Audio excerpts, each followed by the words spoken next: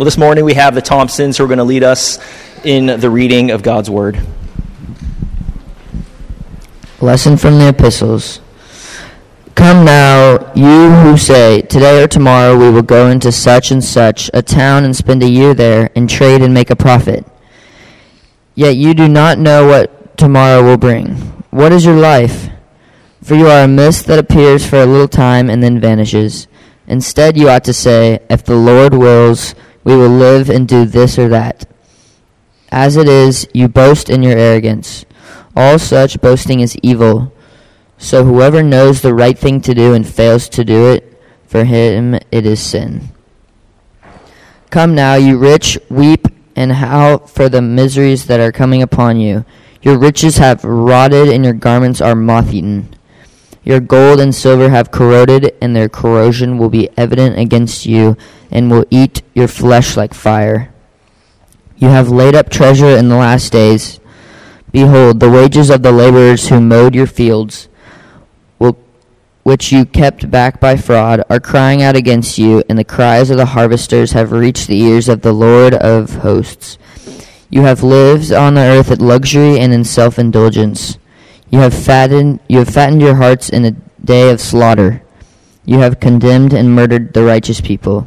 He does not resist you. The word of the Lord. Thanks be to God. Please stand for the lesson from the Gospels. Someone in the crowd said to him, "Teacher, tell my brother to divide the inheritance with me."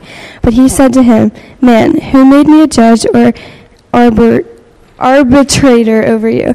And he said to them, "Take care and be on your guard against all covetousness, for one's life does not consist in the abundance of his possessions." And he told them a parable, saying, "The land of a rich man produced plentifully, and he thought to himself, what shall I do?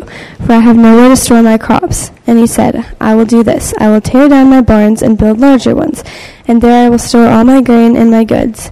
And I will say to my soul, Soul, you have ample goods laid up for many years. Relax, eat, drink, be merry. But God said to him, Fool, this night your soul is required of you, and the things you have prepared, whose will they be? So is the one who lays up treasure for himself and is not rich toward God." And he said to his disciples, "Therefore I tell you, do not be anxious about your life, what you will eat, nor about your body, what you will put on. For life is more than food, and the body more than clothing. Consider the ravens. They neither sow nor reap. They have neither storehouse nor barn, and yet God feeds them. Of how much more value are you than the birds? And which of you, by being anxious, can add a single hour to his span of life? If then you are not able to do as small a thing as that, why are you anxious about the rest? Consider the lilies, how they grow. They neither toil nor spin. Yet I tell you, even Solomon in all his glory was not arrayed like one of these. But if God so clothes the grass which is alive in the field today, and tomorrow is thrown into the oven, how much more will he clothe you, O you of little faith? And do not seek what you are to eat and what you are to drink, nor be worried. For all the nations of the world seek after these things, and your Father knows that you need them. Instead, seek his kingdom, and these things will be added to you. Fear not, little flock, for it is your Father's good pleasure to give you the kingdom. Sell your possessions and give to the needy. Provide yourself with money bags and do not grow old, with the treasure in the heavens that does not fail, where no thief approaches and no moth destroys. For where your treasure is, there will your heart be also. The Gospel of our Lord Jesus Christ. Why are you a better reader than me and Jack? Thank you.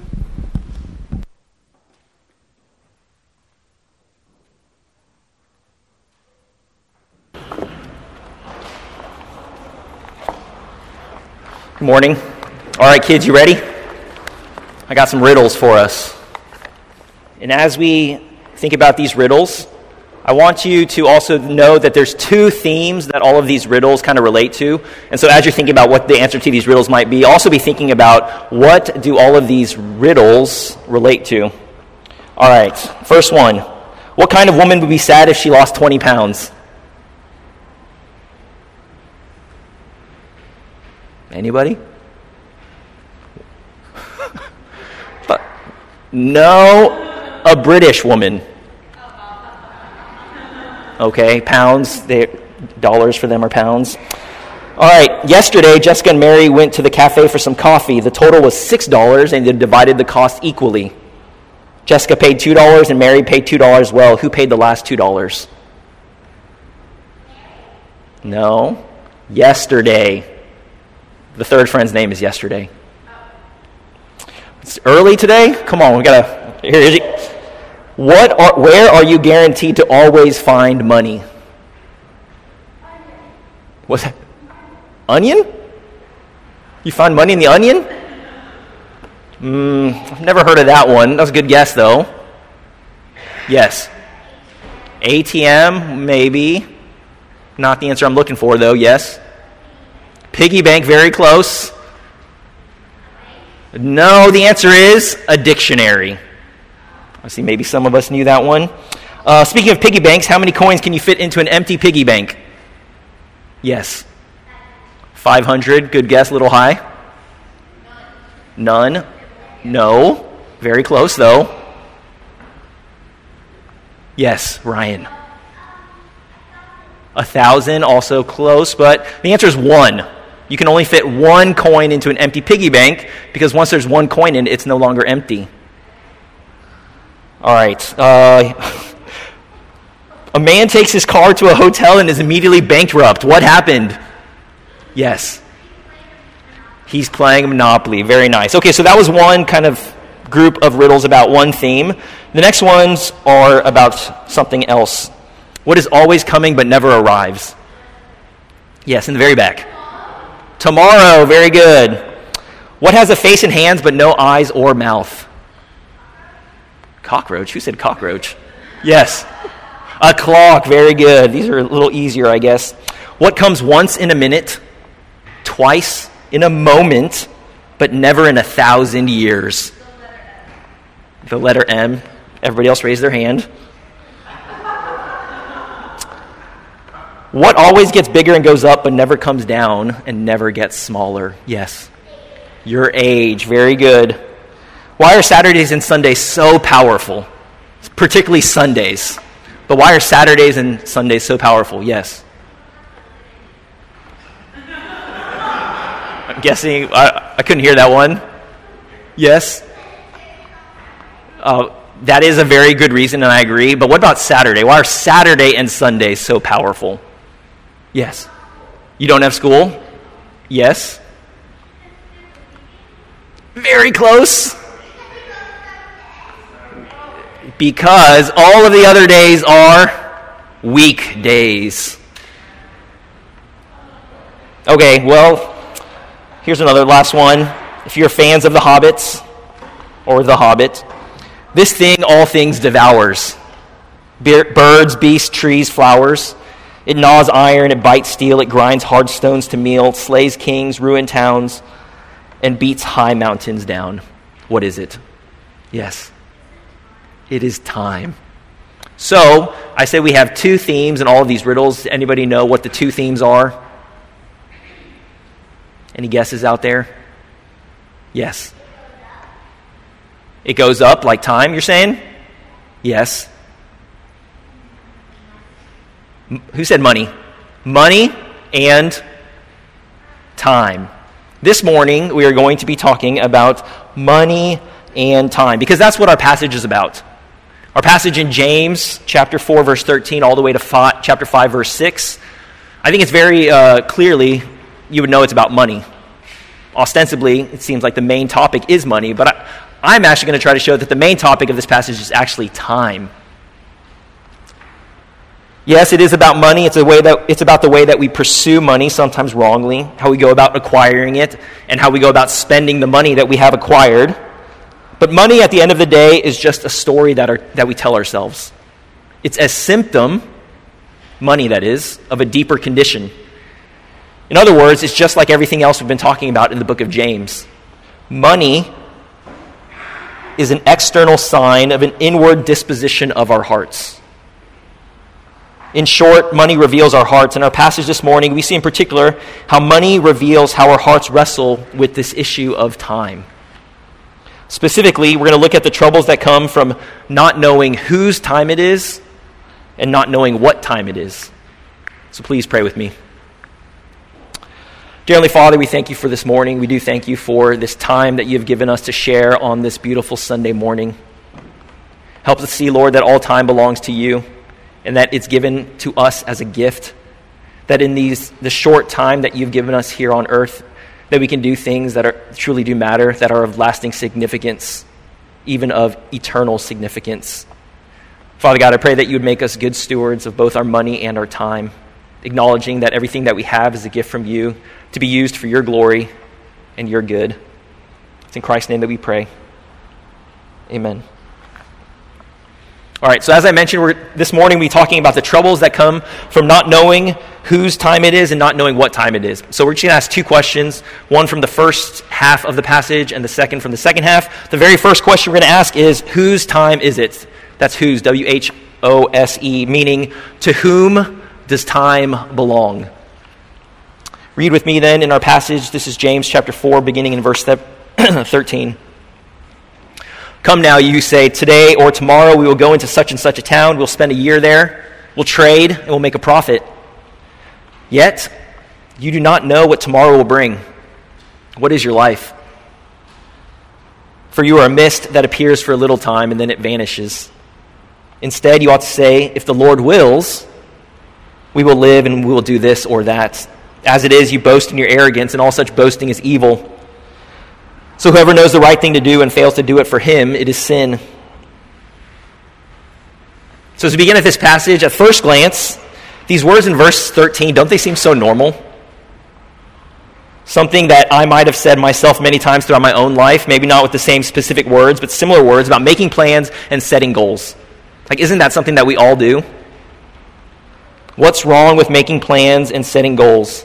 For instance, if your child comes to you and they share with you some desire or something that they want, don't you also want to ask, well, what's your plan? Do you have a plan to acquire or achieve what you want to do? We don't want our children to believe that success comes without things like forethought, hard work, determination, perseverance. So on the one hand, plans are a good thing, and I think we should value them. But the problem that James is talking about here is not about making plans per se, but it's about presumptuous planning, meaning presuming a future that ignores any place for God in it. In response to the question that I mentioned for us this morning, whose time in it, the person in verse 13 would respond, it's mine. My time is mine. I'm in control. I'm the one who determines my destiny. To which James responds with two very stark truths about all of our lives. Number one, none of us, we don't know what's going to happen tomorrow. Number two, our lives are merely a mist that appears for a little time and then vanishes. So basically, one, our knowledge is very limited, particularly as it relates to the future. Number two, our lives are short. This word that's used as a mist is like the morning mist that comes and then by noonday it's gone. Or like the breath that comes out on a cold day. You see the breath appear right before you, and as soon as you see it, it's gone. Our life is a mist. And no one, not just the Christian, but no one knows what tomorrow will bring. That's been true for all of human history. And all the ancient Greek philosophers, they agreed. Ancient Greco-Roman wisdom acknowledged the same truth. For instance, the great Roman Stoic philosopher and statesman, his name is Seneca, he writes the following. He says, he who was venturing investments by land and sea, he who has also entered public life and left no business untried, during the very realization of financial success and during the very onrush of the money that flowed into his coffers, this man was snatched from the world. But how foolish it is to set out one's life when one is not even the owner of the morrow. Seneca sees it. He says the exact same thing. He said, at the height of this man's success, his life was taken away. What good is making plans when you don't even know what tomorrow is going to bring? It sounds similar to what James is saying, right? except there's one very important difference. Even though we both acknowledge that neither of us knows what tomorrow will bring and that only one of us knows what time it truly is. You see, the Stoic, like Seneca, he believes that the universe has a cosmic order, but it's impersonal. It doesn't care about you, it doesn't care about me. But the Christian is different. The Christian recognizes that the universe does have order because it's given an order by a personal God who became flesh and cares about you and me. You see, it's not simply enough to know that your knowledge is limited and that your life is short, because all of these facts point to a greater truth. James is pointing us to the truth that all of our lives are contingent and dependent upon our Creator, God. So the proper question, or the proper answer to the question, whose time is it, comes at the beginning of verse 15. As the Lord wills. As the Lord wills. Meaning, even though we don't know what will happen tomorrow, there's someone who does know what will happen tomorrow. Even though we're merely a mist that appears for a little time and then vanishes, in the eyes of God, we truly do matter. We are mists that matter. Our lives matter and our actions matter. And because of this, we're called to live life with an attitude of what I'm calling an as the Lord lives attitude. An as the Lord lives attitude, which says this: as we make our plans, is our primary consideration that we belong to the Lord. That all of our time and our very lives belong first and foremost to the Lord and Creator of all. So what are examples of things that we plan for? One thing I thought of was like retirement. And I don't know if you're familiar with these. They have these online retirement planners. I don't know if you've seen these.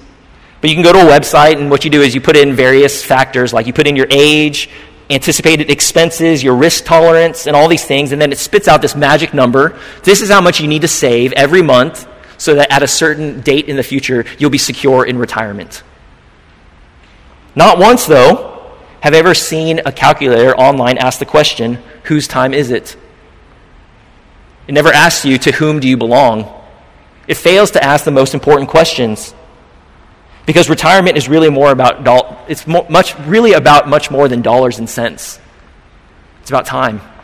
It's about who that time belongs to, both before you, quote unquote, retire and after it. It's really about your purpose in life for which God created you, the value of work, what you truly value in this life, and how you choose to spend your money.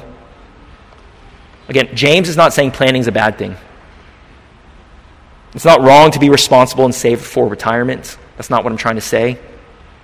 But what's wrong is doing so in a completely independent and divorced way from God.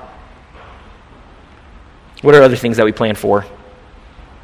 Kids, some of you may plan to go to college one day. I don't know when it's too young to start thinking about college. But for some of you, that may be something that you've already thought about. And there are so many different things to consider. Probably what your parents are concerned about is tuition cost. There's a very wide range of costs in various colleges. We're also concerned about things like what city is it in, how far is it away from your home, what are you going to study in college, are your friends going there, do you want to go somewhere where you don't know anybody, or do you want to go somewhere that's more comfortable, where you have already a friend group established? What's this culture of the school like? Does the school have a good football team? These are things that people think about when they consider where they want to go to college. But what kind of questions would you ask if you had a as the Lord wills kind of attitude? Instead, you'd ask whether there's a church nearby that school that preaches and lives out the gospel, in order that while you're in college, that you could be involved in that church, that you could grow in your faith. How high on your list of importance is the growth of that faith and the development of the gifts that God has given you and a vision to serve God with all of your life that's going to be developed during your time in college? Is that important to you? That's what James is asking. And it's not just the big things in life, the big decisions that we make. When are we going to retire? How much money will we have? Where are we going to go to college? Who am I going to marry? But really, it's the everyday. And that's what James is saying. He's not saying you can't predict 5 years from now. He's not saying you can't predict next year. He's saying you can't predict tomorrow.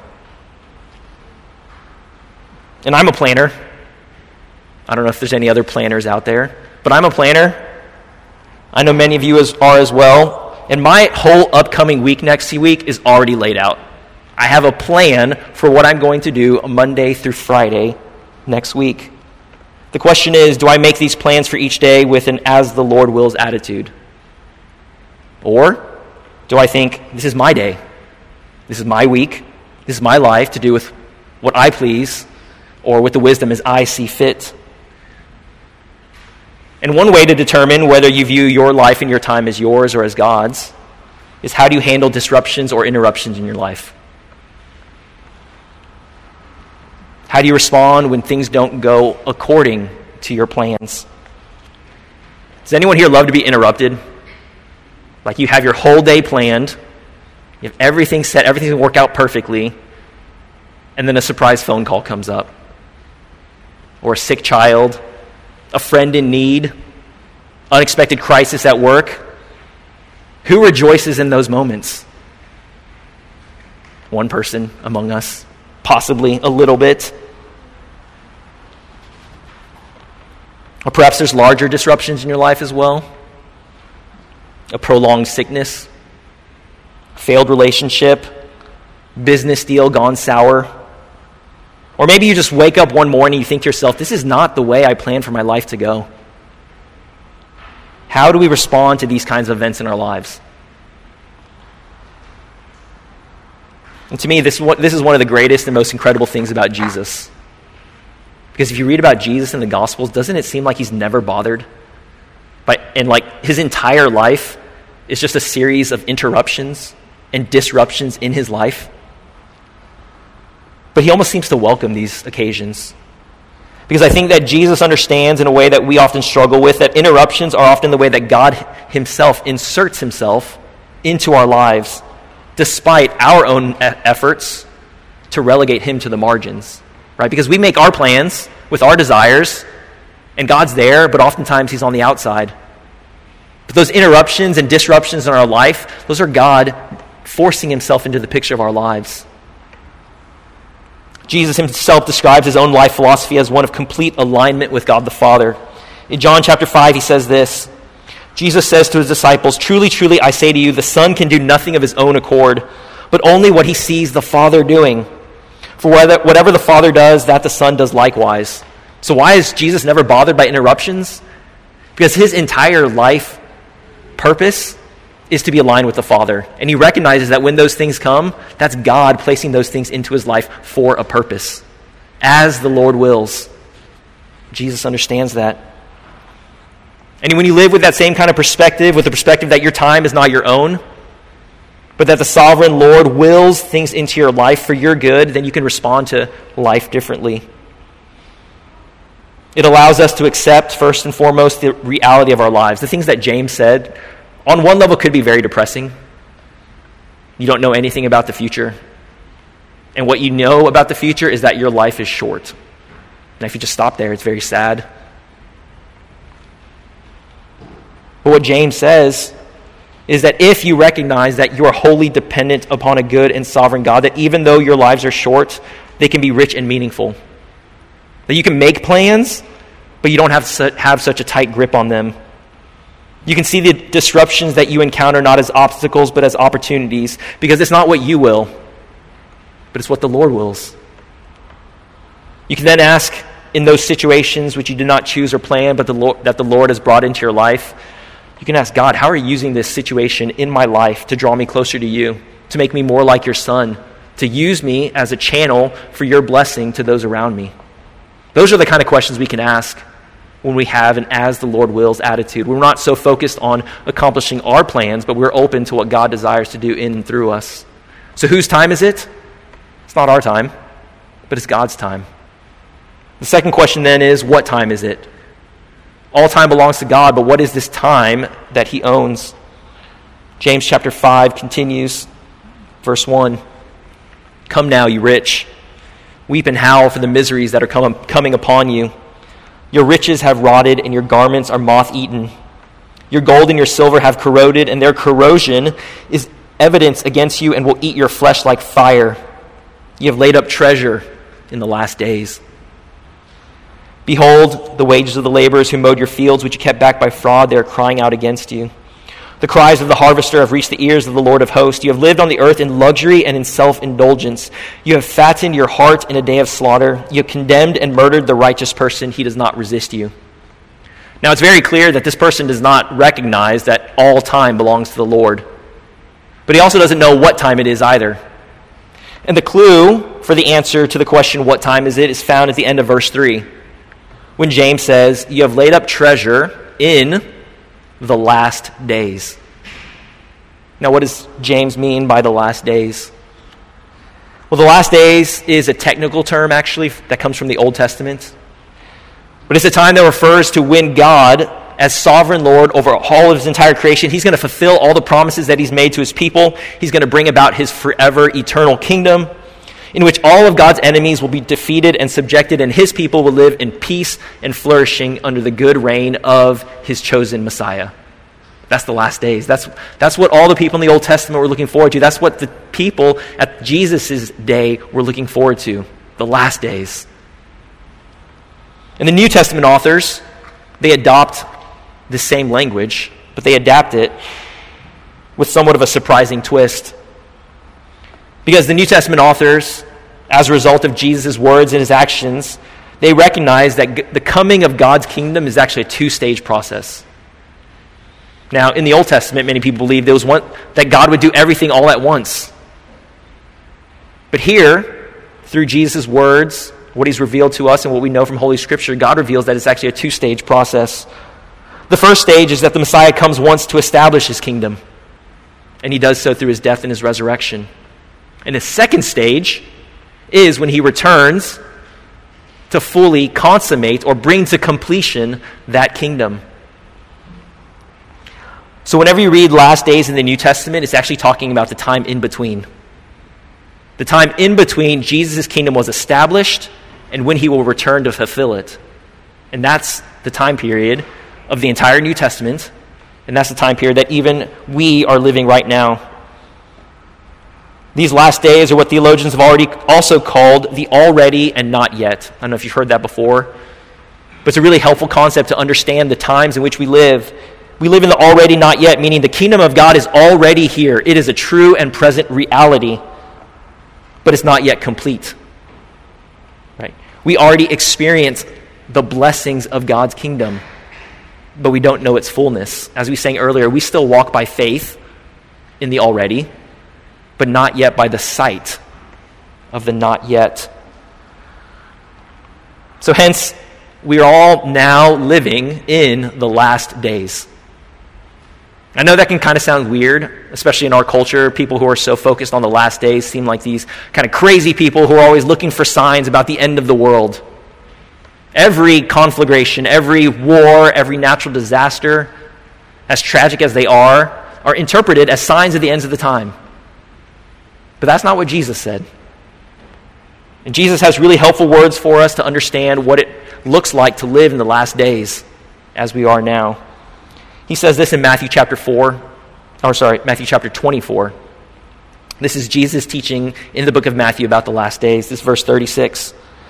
But concerning that day and that hour, no one knows, not even the angels of heaven nor the Son, but the Father only.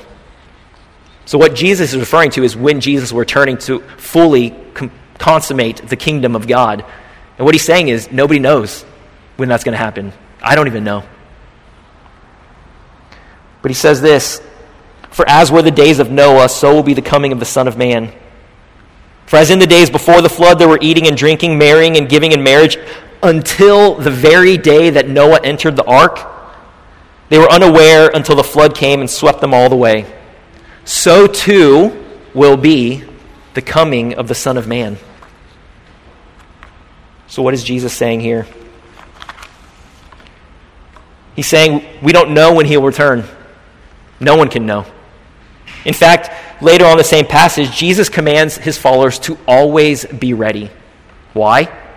Because Jesus can come at any moment. Not only can he come at any moment, he says, the Son of Man is coming in an hour that you do not expect. When will Jesus come? The time you least expect him to. So not only do you not know when Jesus is returning, but it'll be a time that nobody expects. And Jesus says that the only thing you'll know that the days leading up to his return will be like the time of Noah. And what does he mean by that? I think what he means is that during the days of Noah, there were no rain clouds on the horizon. He says people were still eating and drinking, being given in marriage and getting married. Life seemed like it was continuing just the way it always had. There were no signs given of a coming flood, except for one thing. How did Noah know that this flood was coming? He had the promise of the Word of God. That was the only indication that Noah was living in the last days before the flood. And like Noah, we too have the promises of the Word of God. So don't live your life as if you're unaware of what's coming. It's very easy to get lulled into, like in the days of Noah, the normalness, the continuity, the sameness of life. It doesn't seem any different as it always has been. But don't live life as unaware of what's coming. As James says, yes, you don't know what tomorrow will bring, but you do know, because God has revealed it to us, you do know what the future will bring. You do know what the ultimate future is. And because of you know what time it is, the last days, and you know what the future will bring, the very last thing that you should be doing during the last days is laying up earthly treasures. James is saying, if you know what time it is, then you're not going to be storing up treasures in heaven. Now, I'm going to share a story about our son. I got permission to share this earlier, so don't worry. But I think it helps to illustrate this very point. So Nathaniel was in 4th grade when COVID came and shut down all of our schools. But in his 4th grade class, you were able to earn points for good behavior. I think a lot of classes do that, right? So teachers want to incentivize good behavior, so you're able to earn points. And then you could redeem those points in the future for various rewards. Now, many kids spend points right when they get them. Immediately. Doesn't matter. Whatever I can afford, I'm going to spend those points. Not Nathaniel. Nathaniel, though, he was saving his points. You could even say he was hoarding his points. And he had a plan. And that plan was to spend this hoard of points at the end of the year so that he can chew as much gum as he wanted, and they could have multiple days of doing electronics, because that's what the reward was. But he did not know what tomorrow would bring. COVID came, shut down the school, and all of his points were forfeited, never to be redeemed. Still think about those 190 points. What could have been? Now, if Nathaniel had known about that upcoming COVID pandemic and school shutdown, do you think he would have or should have continued storing up all of his hard-earned points? No. He would be crazy to do that. What do? You spend them. You spend them because you know what time it is. Because you're living in the last days before the COVID pandemic, and you better spend those points, and if you don't, you'll lose them forever. The point is clear. If you know what time it is, and if you know what's coming, then it's clear how you ought to live. In the same way, if we're now living in the last days before Jesus returns, and if he can return at any moment, you don't expect him to come tomorrow, right? But he says he's going to come in a time when nobody expects. Then how should we live? James is saying it doesn't make any sense anymore to live in the status quo as if Jesus Christ had never come in the flesh, as if Jesus Christ had never died and had never been resurrected, never ascended, and never promised to us that he was coming back to establish his kingdom in fullness. But there is a way of life that is appropriate to the new reality in which we live. And the Apostle Paul talks about this all the time. And one of the most common metaphors that he used to understand that is light and darkness. You no longer live in the dark, you live in the light. You're no longer sleeping as if you're in the dark, but you're living as if you're living in the light. This is what he says in Romans chapter 13. Besides this, you know the time. The hour has come for you to wake up from your sleep. For salvation is nearer to us now than when we first believed. We are saved, yes, already, but we are not yet fully saved. We have not experienced all the blessings that are to come from our salvation. The night is far gone, the day is at hand. So then, let us cast off the works of darkness and put on the armor of light. Let us walk properly as in the daytime, not in orgies and drunkenness, not in sexual immorality and sensuality, not in quarreling and jealousy, but instead put on the Lord Jesus Christ and make no provision for the flesh to gratify its desires. So what Paul is saying is there is a way of living that is appropriate to the darkness. But we are no longer in the dark. We now live in the light. James is saying the same thing. Darkness, as it pertains to money, is James chapter 5, verses 1 through 6. It looks like fraudulently cheating workers of their deserved wages. It looks like living a life of luxury and self-indulgence, hoarding all of this world's riches. And you're doing so in the last days. James is saying not only is it completely wrong, but it's irrational. It doesn't make any sense to do these things given the time it is. Because in the last days, the wisest thing to do is to follow what Jesus says. And this is what Jesus says. In the last days, you ought to lay up for yourselves treasures. You ought to not lay up for yourselves treasures on earth, where moth and rust destroy, where thieves break in and steal. But instead, lay up for yourselves treasures in heaven, where neither moth nor rust destroys, where thieves do not break in and steal. For where your treasure is, there your heart will be also. Why, then, do we not lay up for ourselves treasures on earth? Well, it's because we don't know what's going to happen tomorrow, and it's because life is short. But you belong to God. And as someone who belongs to God, you know what time it is. You know that we're living in the last days, and you know where you will be when Christ returns.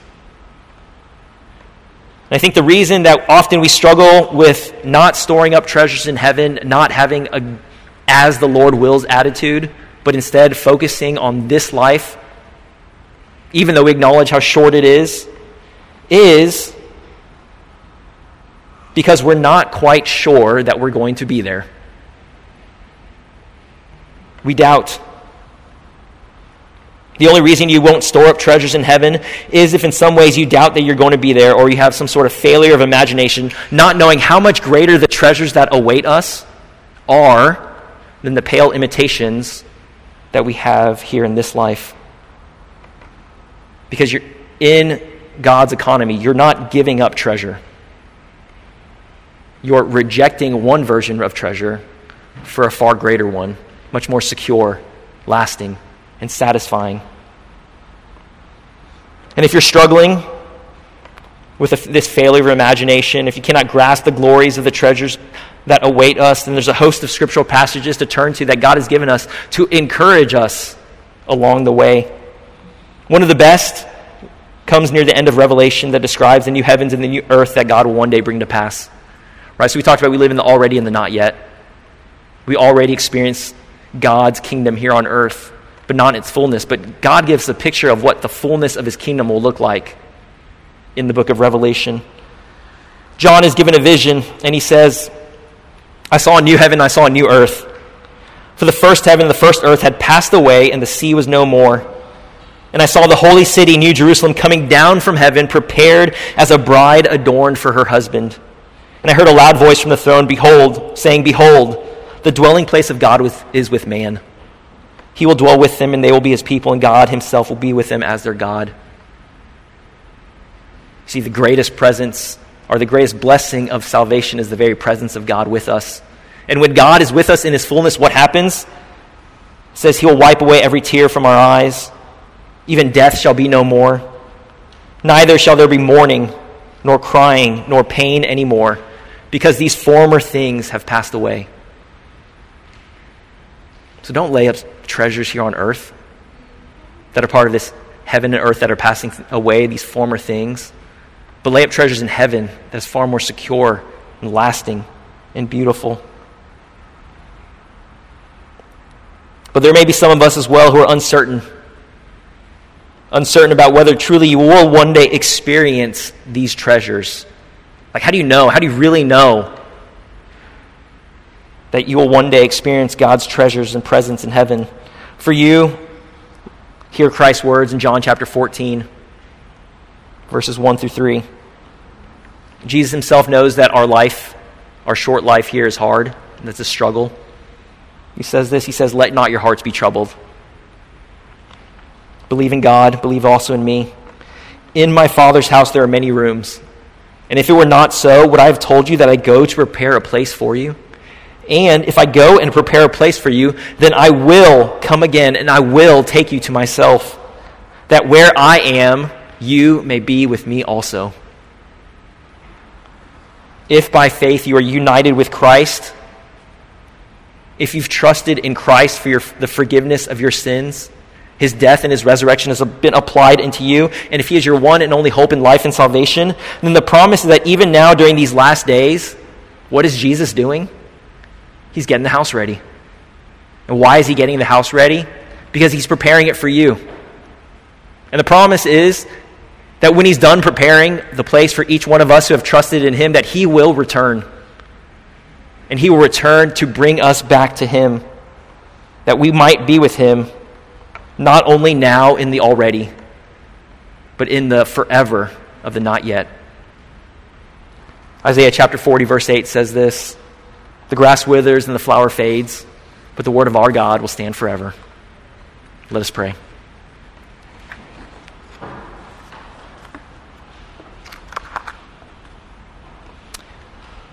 Dear Heavenly Father, we thank you for the gift of your word. And we pray this morning, asking, pleading that you would give us eyes to see. That dynamic of walking by faith and not by sight is the one that you have called us while we live here on this earth during the last days. Yet it is so easy, God, to be distracted by the pull to lay up treasures and to store up treasures here on this earth. Help us to realize, God, that it's only when we recognize how short this life is and how all of our lives belong to you, that we can truly experience and enjoy this life for what you have designed it to be. Full of great joys and pleasures, but joys and pleasures that ultimately point us something to a far greater and deeper reality, which is the blessings of your unmediated presence through your Son, Jesus Christ. Father God, I pray that the words of Revelation 21 and Jesus' encouragement to us in John 14 would be in our hearts this day, this week, in our lives moving forward, that we would be so enamored with the vision of the reality that you have given that awaits us, that we would be able to live the lives in the present that you have called us to, not in darkness but in light. And I pray that we would trust in the words of our older brother, our Savior, our Lord Jesus. We thank you so much that even now he is at your right hand interceding for us, that even now he's preparing a place for us to be with you. And we thank you, God, that when Jesus begins to do something, that he finishes it, he brings it to completion. And I pray, Lord, that we might trust in him all the more each and every day, and that every day that we would grow in our love for him and our anticipation of our ultimate and complete union with him. It's in his name that we pray. Amen.